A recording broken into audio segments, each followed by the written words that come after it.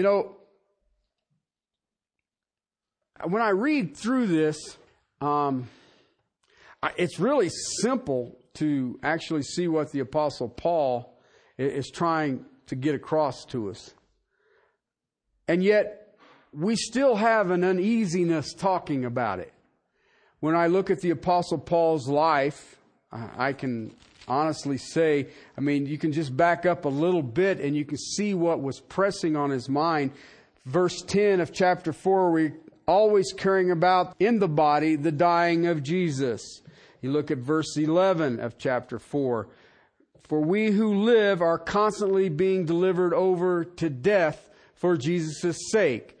Verse 12 says, so death works in us. All right. But we get uneasy talking about it. It just sort of makes us, and yet, you know what? Each of us is going to have to look at it.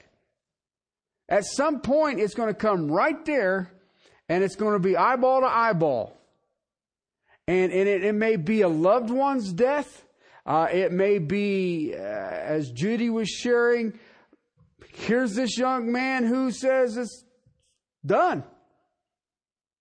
It's all done. We all have those certain doctor's visits of, uh-oh. Okay, because you're looking at something that you're sitting there saying, well, what does this mean? The Apostle Paul is very adamant about this.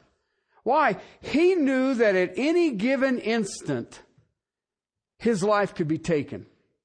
I mean, it could have been done by robbers. It could be done by Gentiles who had lost their idol business because of his teaching. It could be done by the Jews because they feel like he has become a blasphemer of God. And he knew that no matter where he was, at any given moment, his life could be gone. I mean, just his message was kind of stirring the pot. And yet, he never compromised us. He wants you and I, as he wanted the Corinthians, to know how to deal with death. And knowing that any second. And I found it fascinating. If you can kind of lay it all out, but what you'll see. Have you ever heard this statement? That person gave me a bad attitude. Right? No, the attitude is all yours. Okay? And whatever you do, it's just yours. Okay? And out of your attitude will become your actions. Right? You ever been around grouchy people? Okay? And they're just so pleasant.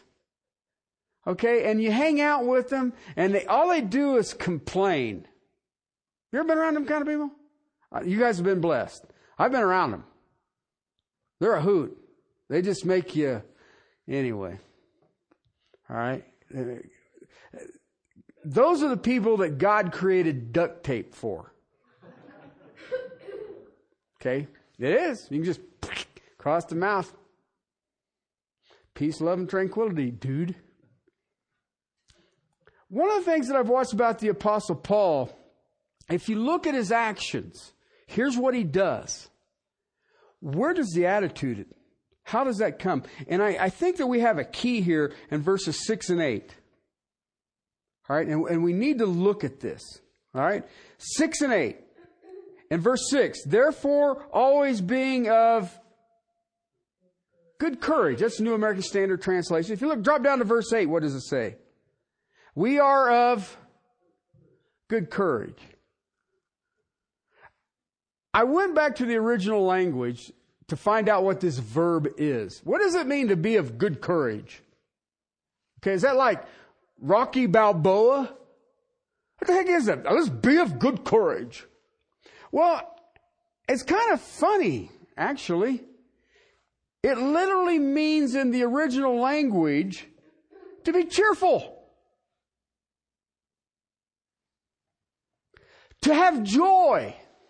There is a happiness because of the confidence. And the whole word means that I am joyously content. So when you read it, it says, therefore, being always of cheerful contentment. Well, wait a minute, Paul. You got people wanting to assassinate you. Just be cheerfully content. I find that fascinating. I truly find that amazing to me. Because you think about it, how easily can you allow others to change your attitude? And once they do it, what happens to your actions? And yet, you weren't going to, if you go look at the life of the Apostle Paul, when did his actions change? Never, because his attitude was, I am cheerfully content. And you know what? I don't really care what you do. And one of the things that I have learned in my life, as short as it's been, that drives other people nuts. And for me, I take great joy in it. Have you ever had people just try to make you mad? And they can't. And it just makes them madder. And you're just, well, this is great. Why? Because I am joyfully content. Don't you find that fascinating? That was the Apostle Paul's attitude. That is how the Apostle Paul would face death. Look at him. Look at his life. He had a confidence. He was content in that confidence. He was joyful about it. He was cheerful about it. He was peaceful about it. And he was patient about it.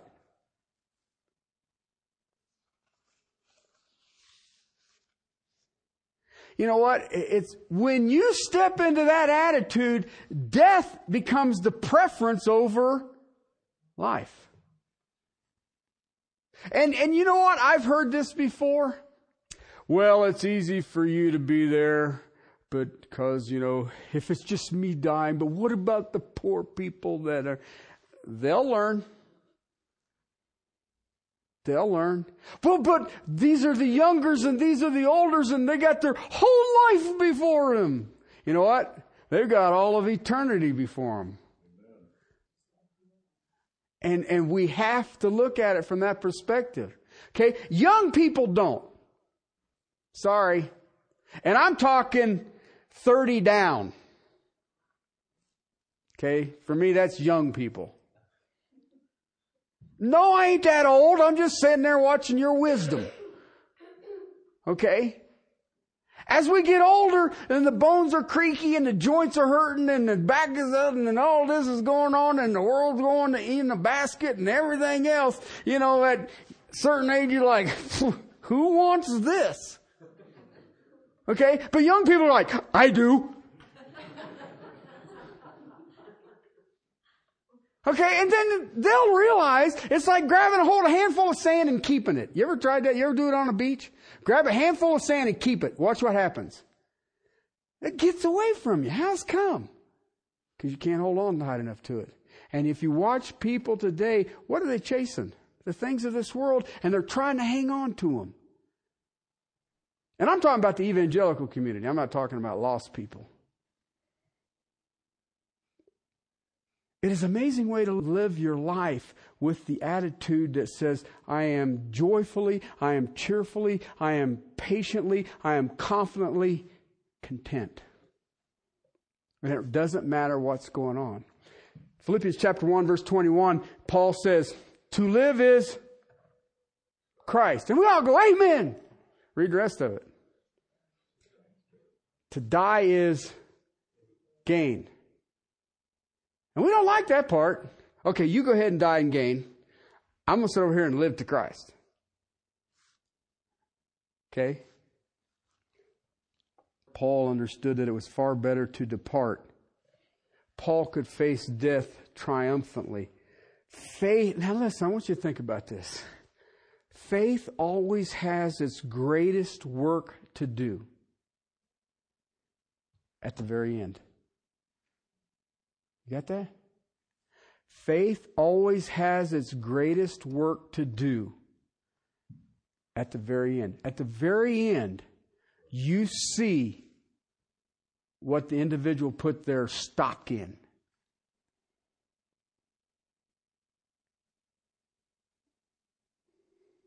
The reality of faith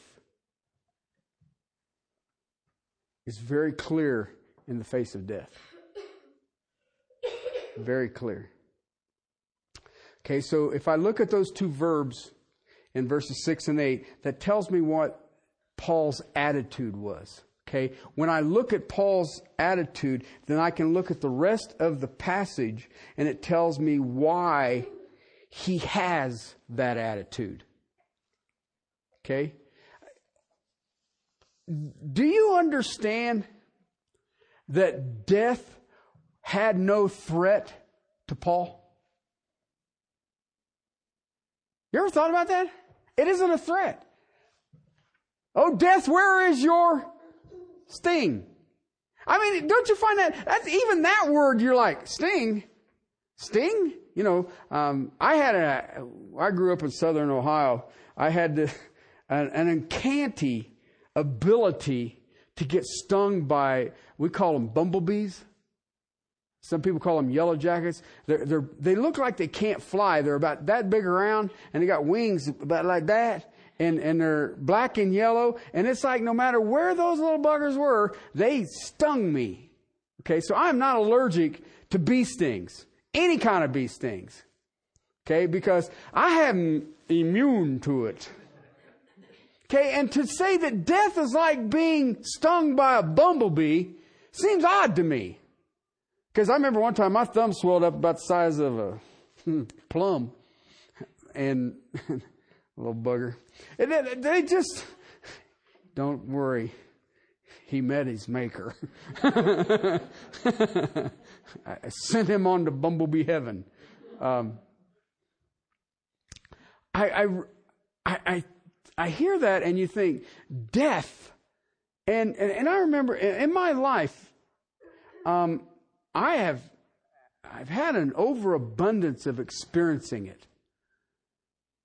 I've had a lot of people very, very dear to me die. Some was prolonged agony. Some was what? And you sort of at a time go, this isn't working out right. And yet when I think about our brother Paul, and I think about people wanting him dead, it becomes astonishing to me. One of the things I've learned, and you have probably heard before, when you have someone who is dying, pay close attention to their last words. Okay? Because at death, if it's not a sudden thing, they've had a time to reflect on life and the nuances of life. And it is really amazing if you look at a person ready to step into death. They have a clarity of thinking that is astonishing. Okay, now we like to spiritualize it or memorialize it or idolize it or whatever you want to do with it. But if you really listen to what they're saying, it's real clear. The Apostle Paul, preparing to die, said this, I am already being poured out as a drink offering, and the time of my departure has come. I have fought the good fight. I have finished the course. I have kept the faith. 2 Timothy chapter 4, 6 and 7. Now you have to think about, he's in the Mamertine prison, not knowing at what moment his execution. Now he tells Timothy, make every effort to come to me. You might want to hurry.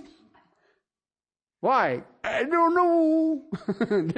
You know, maybe too late by the time you get this letter. But he understood it. And yet you read those and he says, Now listen, when you read, I am already being poured out as a drink offering, the time of my departure has come, I have fought the good fight, I have finished the course, I have kept the faith. How do you steal that man's joy? How do you give him a bad attitude?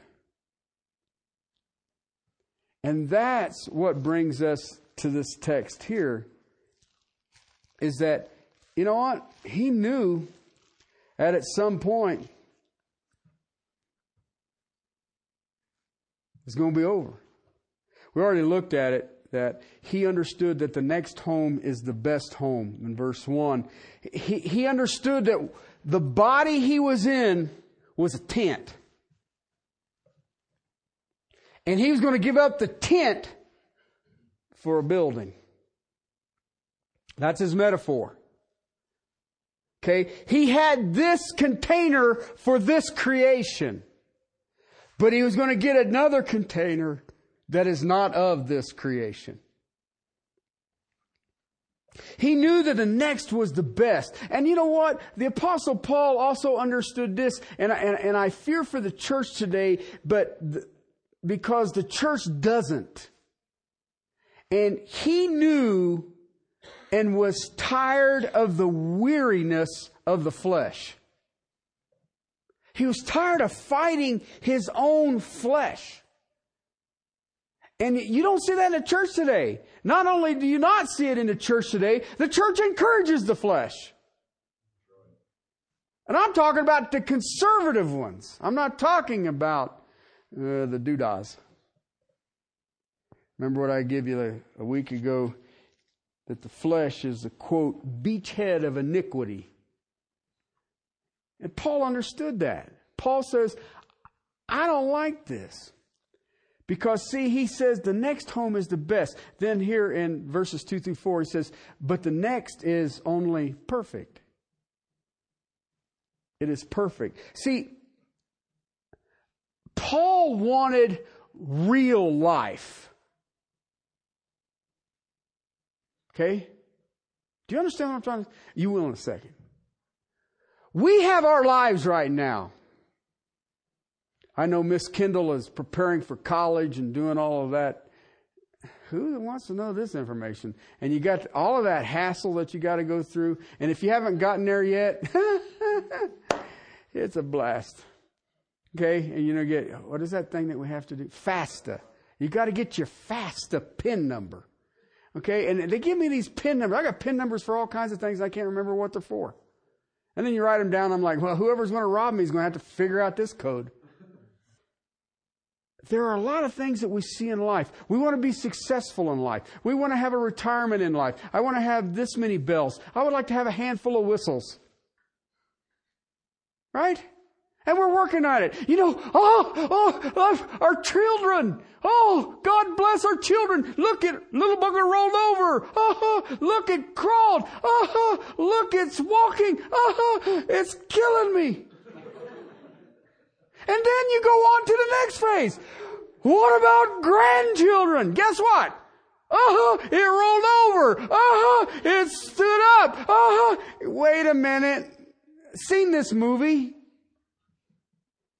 Okay, the nice thing about grandchildren, I don't have to change the diaper. And it's funny. Do you not know how? That's right. I do not know how. Okay? It's what they call selective amnesia. I don't want to remember that. Here's what the Apostle Paul tells us. Indeed, this house we groan, longing to be clothed with our dwelling, which is from heaven. He uses a metaphor there at the end of verse 4 that the mortal will be swallowed up by what? By life.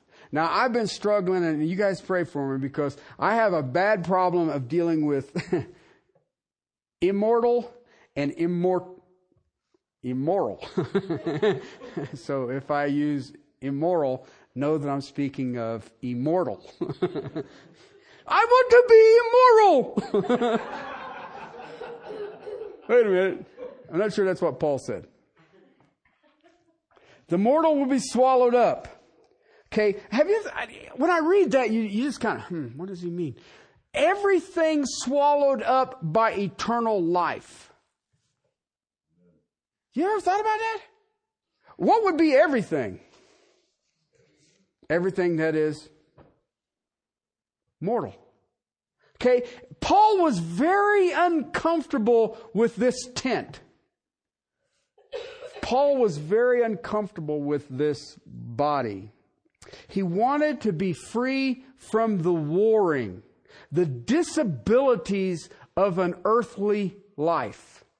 He's tired of it. And then he mixes up his metaphors here. And I watched people, I was sharing in our Sunday school class, I was going through some really smart people on this, and all of them disagreed. And I was like, well, what is he saying here? And I decided, I'm going to do with my standard translation. Keep it simple. These groans, it's the same that he uses in Romans 7. Why? All of creation groans for the manifestation of the sons of God. Romans 7:24. Oh, wretched man that I am! Who will deliver me from the body of this death? Now wait a minute, he wasn't dead. He had a body. He's hanging out. He's doing the work of the Lord. But he considered it a body of death. It was corrupt. It was corrosive. And yet, as I look at the Apostle Paul, he's amazing in the body of Christ even to this day. He did not fear death, but you know what? He feared life. What if I disqualify myself? The longer I live, the greater opportunity of disqualification. No, he's not going to lose his salvation. He will lose his usefulness. The evangelical body today is afraid of death. They're not weary. This corrupt world, he wanted to be delivered from it. He wanted to be away from this body. Now, look what he says here. I want to show you this. For indeed, in this we groan is the literal translation. Okay, he's still going to flow through the context. What's the context? I want out of the earthly tent, which is the house is torn down. Remember the word torn down? Dismantled, folded up. Okay, because I want this new body. Okay, this building that is from God, a container that has the ability to hang out in God's creation in His presence. Not in man's creation here on this planet. This is man hanging out. Look around you. This is what we do.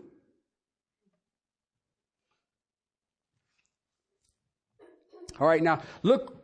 Now you got to watch this, all right? He begins verse 2 with, for indeed. Okay? If you're saved, you can say, indeed. Right. You got it. I understand it. Okay? Then look in verse 3. Inasmuch. What's he saying? You have to understand this. Why? Because if you have, for indeed we groan longing to be clothed with our dwelling from heaven. Okay, now look at it. When he talks about being clothed with our dwelling from heaven, what is he talking about? A holy, perfect body. That is what we want to be clothed in. All right? So, inasmuch, he makes it clear. Let me clarify verse 2. Inasmuch as we, having put it on, will not be found naked. Now, I read some brilliant minds, and it just all went south in verse 3. And I keep thinking, yeah, wait a minute, this doesn't seem that complicated. When I put on the resurrected body, what can I say? I'm not naked. Therefore, if I don't have the resurrected body, what does that say? Naked. Let me tell you something. in my short life, I praise God for clothes. Because the bulk of humanity is not that much fun to look at naked. I don't care well, you're saying what? I'm just telling you. Okay? I've noticed that in humanity, gravity has the same effect, period. Okay? But one of the things that I've also noticed about being naked, all right? If you're naked, how vulnerable are you? And you kind of stand out in a crowd. Don't you? I remember going down to the Kentucky Derby one year, the year Secretariat won. Okay? And this idiot decides he's going to streak through the Kentucky Churchill Downs. And you're sitting there going, oh, please tell me he's stoned. Because if he's doing that straight, he's an idiot. And they chase him down by the big flagpole, and this guy tries to shimmy up this flagpole. Which is all right as long as you don't have to shimmy back down. All right, when I read this verse 3, inasmuch having put it on, put what on? The resurrected body, guess what? Will not be found naked, vulnerable, exposed.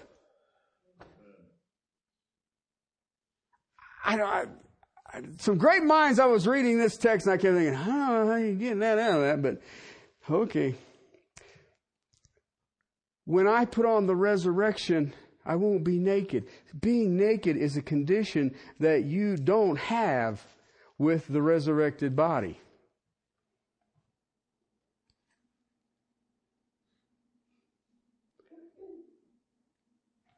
As believers,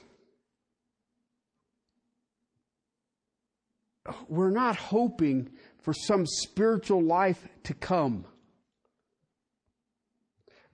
But it is a life to come that is spiritual.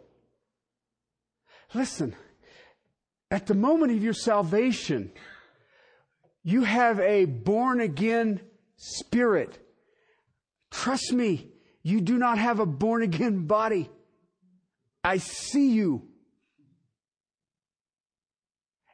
And there should be a longing in Christians to get the body that contains the new spirit. Let me give you an illustration. A couple of weeks ago, my daughter got married. And I'd been talking to her and Ivan. And I explained to him, the single most intimate thing that you can do as husband and wife is pray. But do you realize that the bulk of Christendom today believe that the two will become one when they have sex? And do you realize you're going to be hard-pressed to get a biblical precedence on that? The two will become one because of the Spirit. They both love and rejoice in the person of Jesus Christ. That's where one is. And every once in a while you'll have sex. It ain't sex that makes you one. And yet, what do they do? Well, we got to consummate this. Did you take a vow before God? Yes, it's consummated. Well, but you got to have, no, you can't get that biblically. And yet we think, well, it's the sex that makes us one. Ain't got nothing to do with it. You're one in the person of Jesus Christ. Okay? But there's coming a time when I will have a body that will be in the very image of Jesus Christ. And then I'll have a oneness with Jesus Christ, including the Holy Spirit. And I'm like, oh, man. This is extremely important to the Apostle Paul. It's extremely important to the Corinthians. It is extremely important in the New Testament. Because there's a battle that is going on today, but it started a long time ago. Okay, its foundation is in Roman mythology and the Greek philosophers of the day. The philosophers of the time of the writing of the Corinthian letters had a thing that they used to teach called dualism. Okay, dualism said that matter was evil, spirit was good. Okay, well, what's that mean? Well, how many of you guys know Flip Wilson? Okay. Remember, he used to run around and saying, the devil made me do it. Okay. Dualism is even better. Okay. I can do anything evil because of my matter. And there are no consequences. Okay. So it was, I guess, that sounds good to me. You just cruise around and say, well, I did that because I'm not in the spirit realm yet. If you go look at it, the worship of Bacchus and what's Artemis or Diana, you go look at a lot of the deities of the Greeks, they had a thing that they really liked to do because it would make them more spiritual. And you know what it was? Get so jacked up that you could pass out and puke and weird stuff like that, but you were out of the vessel and the spirit would be hanging with the gods. And that's what the basis of it was. Okay? Go read... No. I studied under a guy named Timothy O'Leary. Okay? He was one of the founding fathers of lysergic diphenyllamine acid. You would know it as LSD. He actually spoke up at Ohio State a couple of times in philosophy. So I never made it as a forest ranger. I'm in, dude. When do we start? Why? Because you can check out. If you can just get rid of this container, okay, you see it a lot in the mysticism, the Hindu mysticism, Buddha, where they call reaching clear.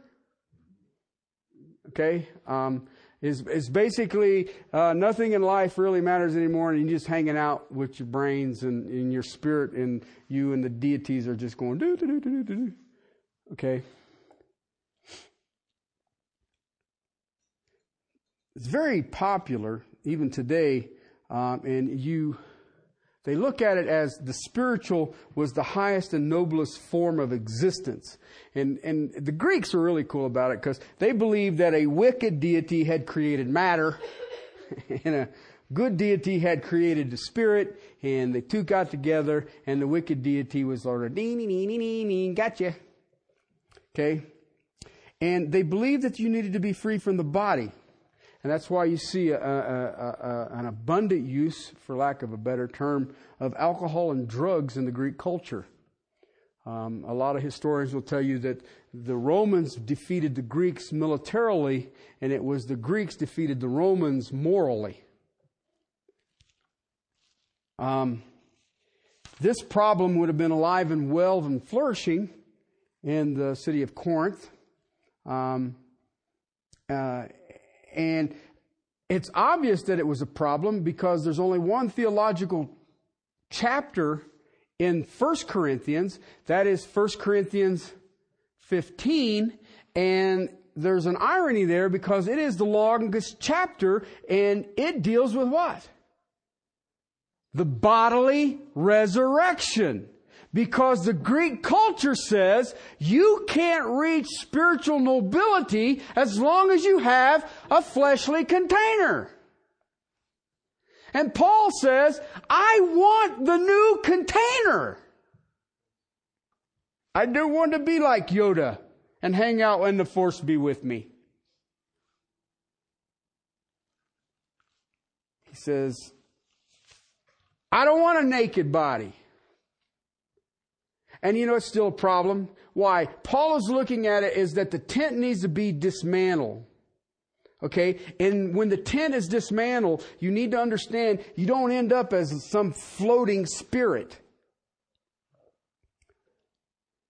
Roman authors of the time of the writing of the Corinthian letters made statements like this, quote, "The body is a tomb.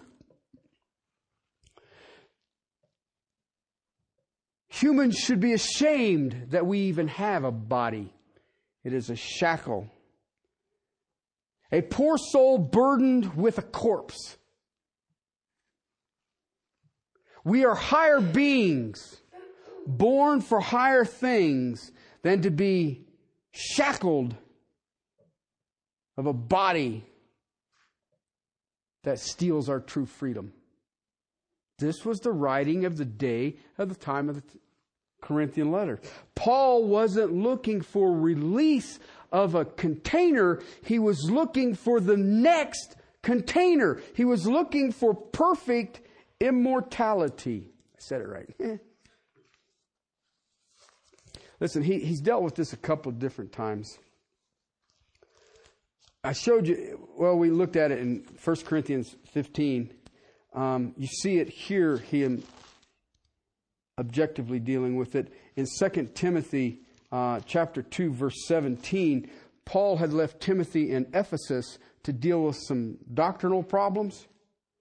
And so he begins there in chapter 2, verse 17. Go through the whole text. "Remind them of these things, solemnly charge you in the presence of God, not to wrangle about words which are useless and leads to the ruin of the hearers. Be diligent to present yourself approved to God as a workman who does not need to be ashamed, accurately handling the word of truth. Avoid worldly and empty chatter, for it will lead to further ungodliness, and their talk will spread like gangrene. Among them, Hymenaeus and Philetus, who have gone astray from the truth, saying that the resurrection has already taken place." Now, technically, the resurrection of a Christian spirit has taken place.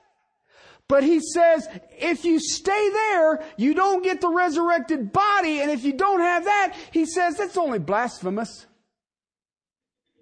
Because the resurrected spirit should have a longing for the resurrected body. So there's 3 texts that I just gave you that are dealing with the confusion over this real physical resurrection. See, to use Paul's analogy here, the philosophers longed for a naked soul. Well, if you got a naked soul, it is vulnerable. And it could be ugly. No. All right? And Paul says, I don't want a naked soul. I want a soul that is veiled in the righteousness and the image of Jesus Christ. I want a container that is as resurrected as my spirit has been resurrected. And Paul was passionate to be like Christ. To have a body to be in the presence of God as a person. As an individual. Paul wanted the rapture. He wanted a transformed body. Jesus comes for His own in the twinkling of an eye. To give them what? A new body.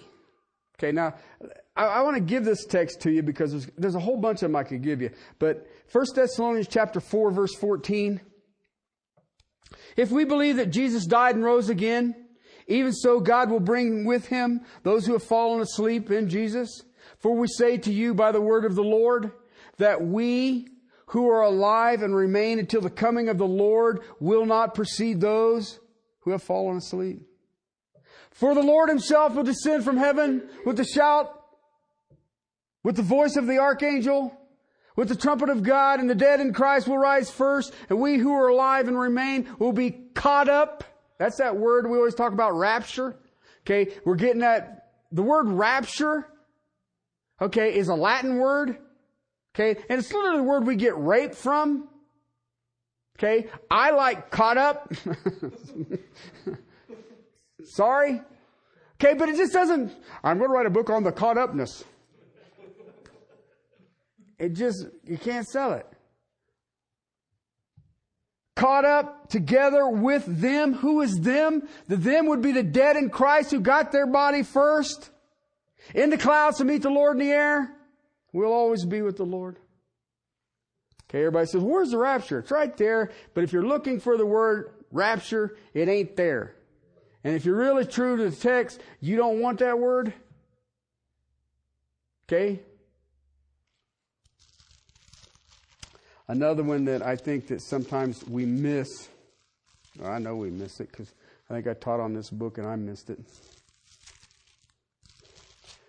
Hebrews chapter 12, verse 23. To the general assembly and the church of the firstborn who is enrolled in heaven, and to God, the judge of all, and to the spirits of righteousness made perfect. Do you understand what he's saying there? It ain't done yet. The spirits of righteousness, okay, our bodies contain the spirits of righteousness. My body is not righteous. Okay, I have not yet been made perfect. Remember in Revelation 6, the martyrs that are under the altar? Okay, what are they wanting? Their bodies. Finish it up. I want perfection. And I struggle at times with the evangelical community because there's no longing for that. You know, it's like, I've got my resurrected spirit. I'm fine. Let's go to the Bahamas. All right? And you sit there and you go, wait a minute. God has a plan. And it includes our individual, each of us, individually, with a reborn spirit in a rebirthed body. A resurrected spirit in a resurrected container. And it will have your personality. It will have your attributes. It will have it the way God designed you, except it doesn't have any flaws. None. That's awesome. And why aren't we excited about it? Well, I'm born again. I don't care. You still have an odor. I want the new body. It doesn't stink. And the Apostle Paul kept saying, I'm looking to this, preferably the rapture. If I can't make the rapture, then I will be absent from the body and present with the Lord in spirit until Thessalonians 4:14. The dead in Christ rise first. They get their resurrected container. In a twinkling of an eye, if he comes now, I get mine. Romans 8:23 says that we groan, all of creation groans. We should groan of this burden. And I think about that because the word burden there means weighted down. And it has to do with, I don't have enough strength to move this thing. You ever dealt with sin? Your own sin? We like to deal with everybody else's. You ever dealt with your own sin? You come before God. You're brokenhearted. You're weeping maybe. You're crushed. You're just absolutely exhausted. Lord, I don't want to do this no more. I know it's a sin against you. But please forgive me. All right. And then 4 minutes later, bing, right back at it. Why? Oh, I just forgot. And then all of a sudden you get the sad thing again. I'm sorry. I'm so sorry. And you do it all over again. And then all of a sudden he says, well, when you get tired of wrestling with it, you come talk to me and I'll help you. Oh, Terry, that sounds awful simple. All right. Knock yourself out. And I try to get people to understand that it isn't a matter of you saying, well, I'm not going to do that anymore. Well, good. I'm happy for you. I'll give you all one right now. We will walk from this place and never to speed again. God has put the governments over us, and we are to submit to the authorities that have been placed over us. So we'll all walk out of here and we'll have no problem whatsoever ever speeding. See, I already have an excuse. My motorcycle speedometer's broke.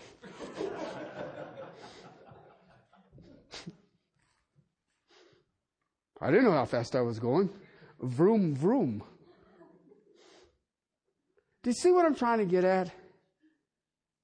Why would we not be willing to say, you know what, I have this container that continues to cause me to sin against my God.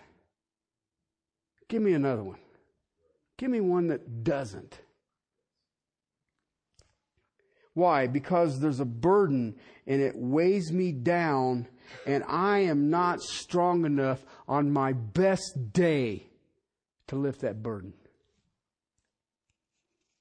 We are not unclothed floating spirits.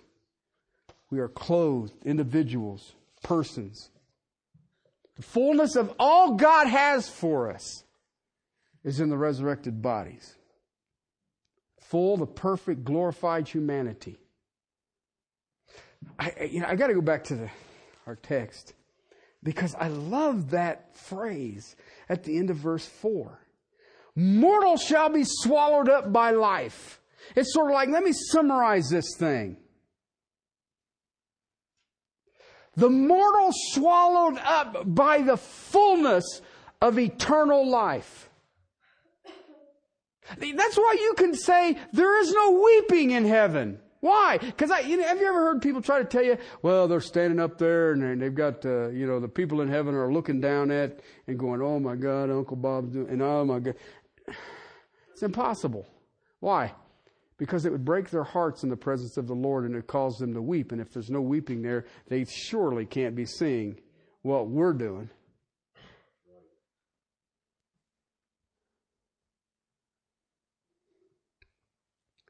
Believers are not to be satisfied with the redemption of just the soul. We should be longing for the redemption of the body in the image of Jesus Christ. That's what He's given to us there in 4. Indeed, we are in this tent, and we groan, burdened. Same thing He says in Romans 8. We're burdened. Why? It's a heavy weight. It wears me out. You know what? And there's some of us in this room who literally believe at any given moment, I can lift that weight. You know what? You might be able to. You won't hold it. Okay? I've done that. We used to do, you ever seen them things you exercise your hands with that look like a big coil spring? Okay? When I was doing rock climbing, we used to take those, and when I was working, you'd walk around with it. And the guys that I worked with would climb, and they'd be moving it back and forth, and just keep moving it. And it was always the great honor is that I worked this thing, and then the spring would break, and you're like, da-da-da! I'd fatigue the spring. You know what I found that was amazing about those things? It was great. I mean, it was a forearm workout, dude. I mean, I can remember when I was about late 20s, I had forearms that looked like Popeye. But anyway, it was a lot harder to take a quarter and squeeze it and then hold that quarter and just hold it.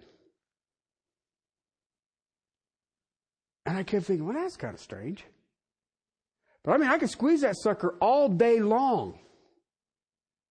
But if you take a quarter and stick it in between those two handles when they come together and then just hold it, it would just absolutely ruin your day on how quick that quarter would fall out from between those two handles. You couldn't hold the tension on it. I see a lot of people in the church today who, yes, I can overcome this. But they can't maintain it. They can't hold it. And that is because of the frailty of our bodies. That should be the single greatest thing that says, I really want the resurrection. We should not be satisfied with just the redemption of our souls. 1 John, when He appears, we shall be like Him, see Him as He is. 1 Corinthians 13, when the perfect has come. What's the perfect? The resurrected body. Then you will know as you are known. And that still freaks me out. That one there, you're like, who? Or what? I don't know what that means. He spoke the stars into existence. And I'll know how he did it. Here's a scary thought, huh? We'll leave Terry over in the corner. We should have a hope for the resurrection. We should have a hope for a glorified body, the body, this container of this eternal spirit that God has graced us with. We will be contained. The Greek philosophers are wrong. The Buddhists and the Hindus are wrong. All the philosophies that are out there are wrong. Paul's longing was for a holy, perfect, immortal body to take over his holy, perfect, immortal spirit. That is the fullness of God's plan. That is that little baby in a manger in Bethlehem. Death no longer has a sting. No longer has a fear. Death is no longer a threat. Because I will be absent from the body and I'm going to get a new one that knows how to dance. Had a guy ask me that one time. Can Baptists dance? Some can, some can't.